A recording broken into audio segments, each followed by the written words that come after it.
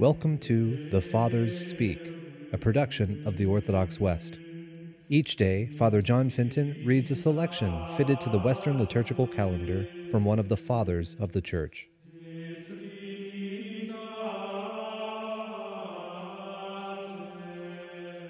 On this Saturday, within the octave of Corpus Christi, let us listen to a portion of a sermon by our Father among the Saints, Augustine.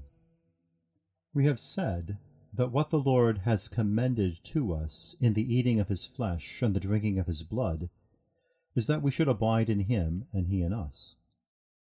But we abide in him when we are his members, and he abides in us when we are his temple. But that we may be his members, unity joins us together. And when unity joins us together, what can be of effect except charity? And the charity of God, whence is it? Ask the Apostle. The charity of God, he says, is poured forth into our hearts by the Holy Ghost who is given to us. It is the Spirit, therefore, which quickeneth. For it is the Spirit that makes the members to live. Nor does the Spirit make any members to live unless they are united to the body, which also the Spirit itself animates. For the Spirit which is in you, O man, by which it is evident that you are a man, can it quicken a member which it finds cut off from the flesh? By your spirit I mean your soul. Your soul does not quicken your members unless they are part of thy flesh. If thou takest away one, it is no longer quickened by thy soul, because it is not joined to the unity of your body. These things are said, that we may love unity and dread division.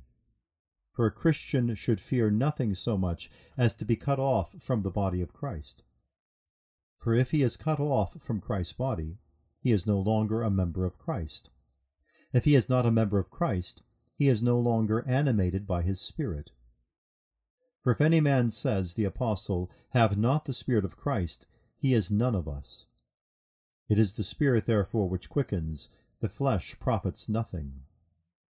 The words that I have spoken to you, they are spirit and life. What does this mean, they are spirit and life? They are to be understood spiritually. Have you understood spiritually? They are spirit and life.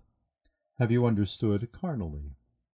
Even so, they are spirit and life, but they are not so to thee.